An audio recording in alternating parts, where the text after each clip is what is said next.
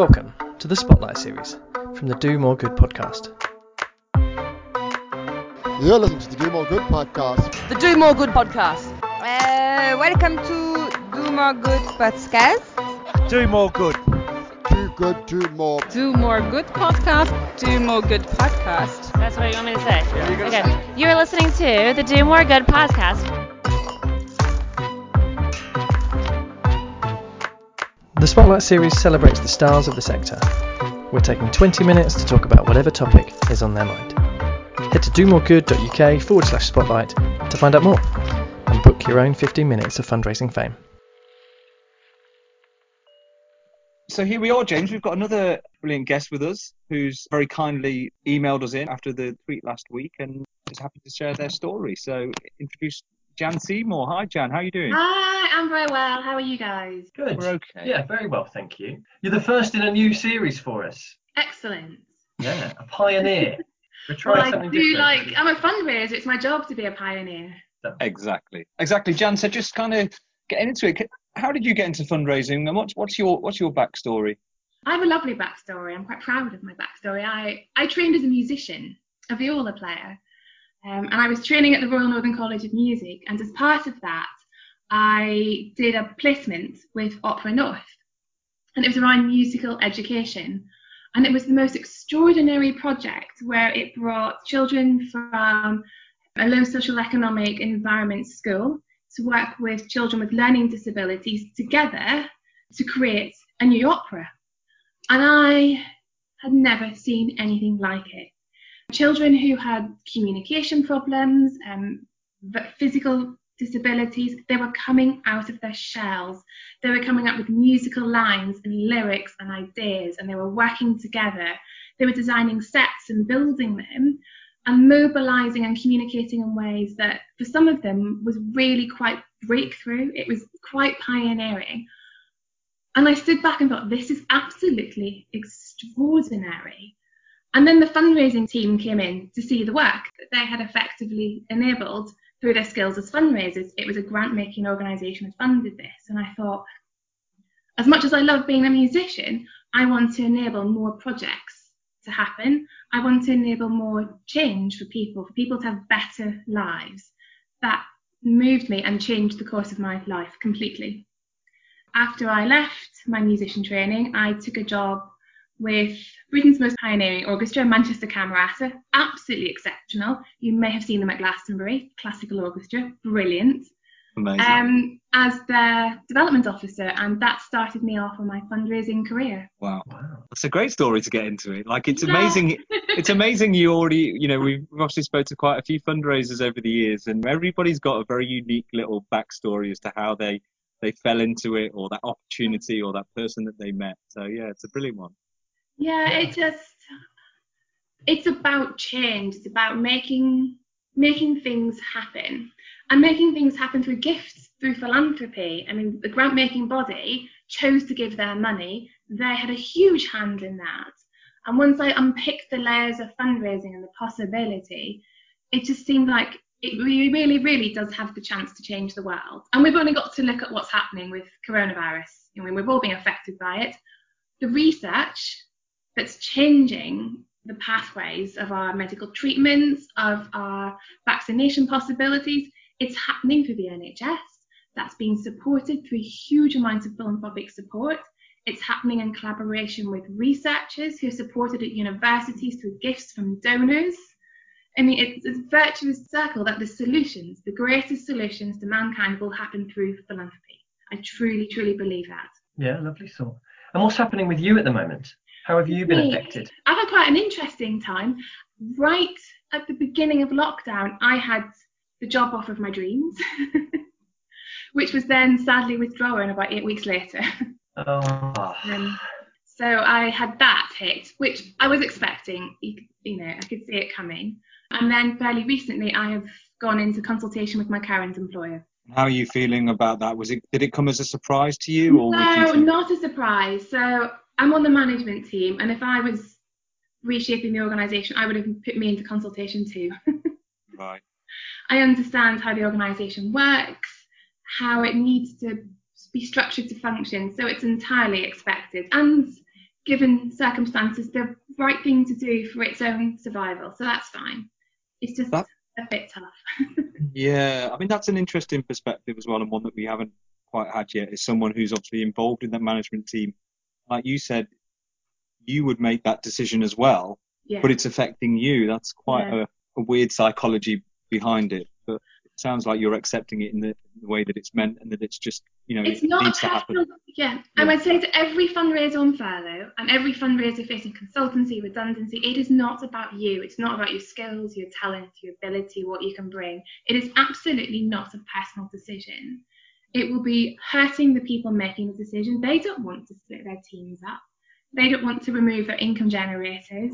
We're fundraisers. We exist to enable great things to happen, to protect people, to protect resources, to protect buildings, iconic heritage buildings, theatres, orchestras, the most vulnerable. That's what matters, and protecting that first and foremost is the point of the charity existing. And in order to do that, really difficult decisions are being made. And sometimes that includes saying goodbye to myself. So if you're seeing this as something of an opportunity, where do you want to go in the next few months? What's on the agenda? Where do I want to go in the next few months? Well, it's quite exciting at the same stage. So it's, the world really is my oyster right now, within reason. I have small children at home, and I don't think I'm going to be dragging them anywhere too exotic anytime soon. I mean, for me personally, I'm a high value relationship manager. That's where I sit. I have huge amounts of experience with trusts and foundations and corporates, but even that sits within that high value network. Working with board management, with patrons, ambassador management, it's all about relationships and people. So I'm looking for an opportunity for something that gives me a chance to really embed myself in an organisation where I can use those relationship management skills to have huge returns on investments. That's where I see myself, where I'm most comfortable and where I'm at my best, if I'm honest about who I am.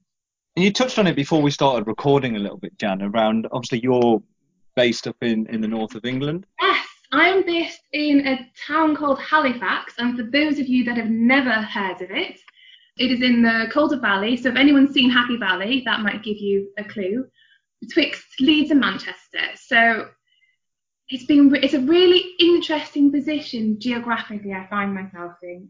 I'm centred in the heart of the UK.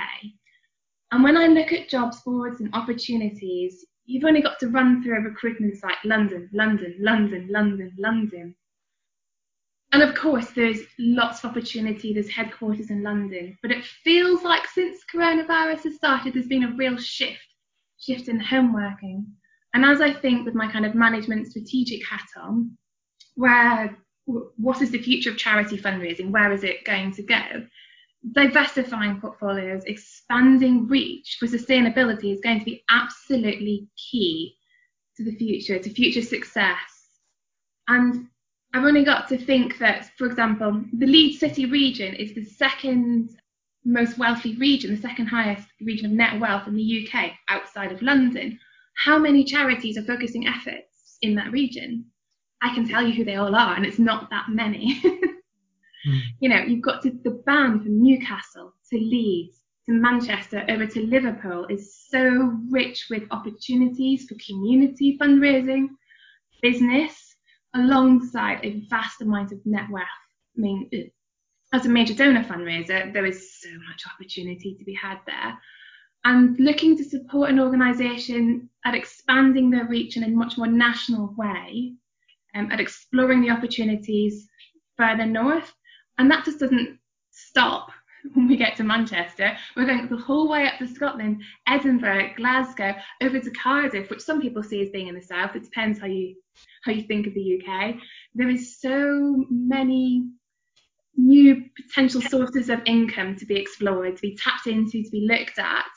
And that's what I would like to help organisations, to use my networks, my experience, my thoughts, my knowledge, and to do that. I mean, a few initiatives. We've got NP2, we've got HS2 coming up north of England.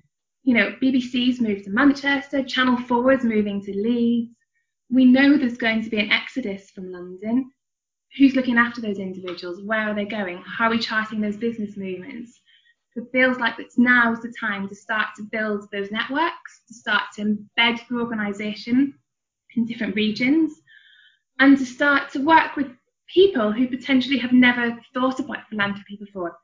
I've worked for an organisation that saw me do a huge amount of fundraising in London as well as the rest of the UK, and it was faster often in London because individuals are embedded in networks where they expect to be asked. Mm-hmm. And when you're in networks where you're not expected to be asked, it can be not a slower process. It just takes more care, more time, more coaxing, more thought, more empathy. And to start that process now, I would see such a great return 3 years, 5 years, 10 years into the future. And organisations that are looking at it, I think, will really, really reap that reward of investment. And certainly, if there is a silver lining to the past few months, I think we've all missed seeing each other face to face. But it's proved that it doesn't really matter where you are. I mean, you can't tell from Kenneth there, but he's actually sat in the Bahamas logging in for this one. He moved out to his third or fourth home thing of lockdown. I'll be coming after you for a major gift next. Yeah, if only that were true, Dran. If only that were true, you could have as many major gifts as you wanted. That's for sure. Yeah, but that kind of reliance on all being in the same place isn't necessarily there at the moment. And whether that we can continue that and keep that culture or that behaviour going. I think it's an important culture for talent acquisition. There is so much talent across the UK, and by focusing on a region, you're making the pool of potential candidates, of the talent that you have available to you smaller. It's perfectly feasible to hold team meetings, to talk to staff via Teams, via Zooms and other means. And in terms of meeting donors, I mean, I can tell you now, I can get up at 6 o'clock in the morning and have a first meeting in London at 9:30. It's not hard. The train from Leeds leaves at 7 o'clock. In London at 9 o'clock, 9:30 just outside King's Cross. I've done it many times. Home in time for bedtime.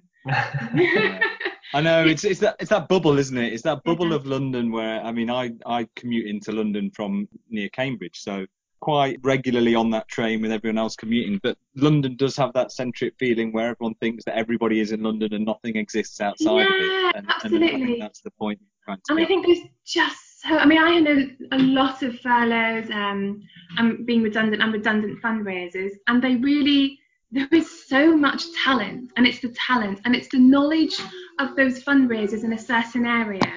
And for organisations to tap into it I think it would prove beneficial to them. Never mind potentially to me if I get a fabulous new place of work.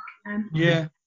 You know what? I think, Jan, that's a really interesting point that we will look to kind of take forward into further discussions with more people like yourself who are kind of talking about that. Maybe we can start getting it on the agenda because there is, as you say, there is going to be charities that are looking for new income streams, looking to diversify, looking at how they need to change things up because they can't do just what they were doing prior to COVID, and maybe expanding those horizons to the north of England, to other pots around the UK where there is, as you say, affluent communities, number of grant-giving organisations, etc. We just need to work out where Cardiff is, don't we? Is that north or south?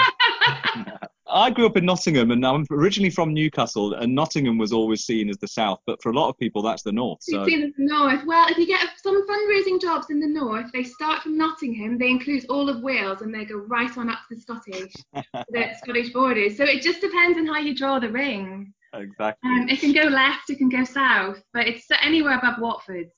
Yeah, that's about it. Well, Jan, look, we'll wrap it up there. If anyone's listening to this and wants to kind of reach out to you or connect and maybe pick up on this conversation, where can they find you? LinkedIn, find me, send me a message, drop me a note. And I'm really happy to speak to any other fundraisers who are finding this hard.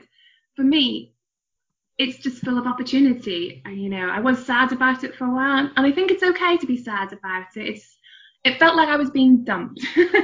It's been a long time since I've been dumped. And there's that grief process that you have to go through. And then it's not you, it's them. And then is it you? Have you done something wrong? And those thoughts all go through your head. But once I've come out the other side of it, it was a purely business decision. It is a business decision. It's the right decision. No one's doing it out of anything other than protecting the organisations and the beneficiaries, which as charities is our job. That is what we're there to do. And there's so much opportunity. And I think off the back of this, we're going to see change, really dramatic change in the sector. and that in itself is exciting. Well, look, I think that's a perfect way of summing it up around, because this isn't personal. You're working for a charity, we're there for the beneficiaries, and they're the most important thing. So, look, Jan, we'll let you go. We know you've got some childcare duties there, and you should have bought. It's lunchtime, absolutely. Well, look, you take care of yourself. Just James? before we go, Kenneth, Jan talks about securing her perfect job at the beginning of the show. What would be your perfect job offer? What, for me? Yeah. Yeah, well, let's hear that. Wow, that's a good one to put me on the spot. I'm not normally speechless on this. Full-time dad? Nice. Oh. Oh, what a nice guy. Plus 150 grand a year, if that's okay. Great stuff. All right. Oh. Speak to you soon. Thank you very much. It's been a pleasure speaking to both of you. Thank you, Jan. You're welcome. Thanks for tuning in to the Spotlight series from the Do More Good podcast. You can find our main episodes at domoregood.uk, and we're on Twitter and Instagram at domoregoodpod. If you fancy featuring on Spotlight, then head to domoregood.uk/spotlight and get in touch. We'll speak to you soon.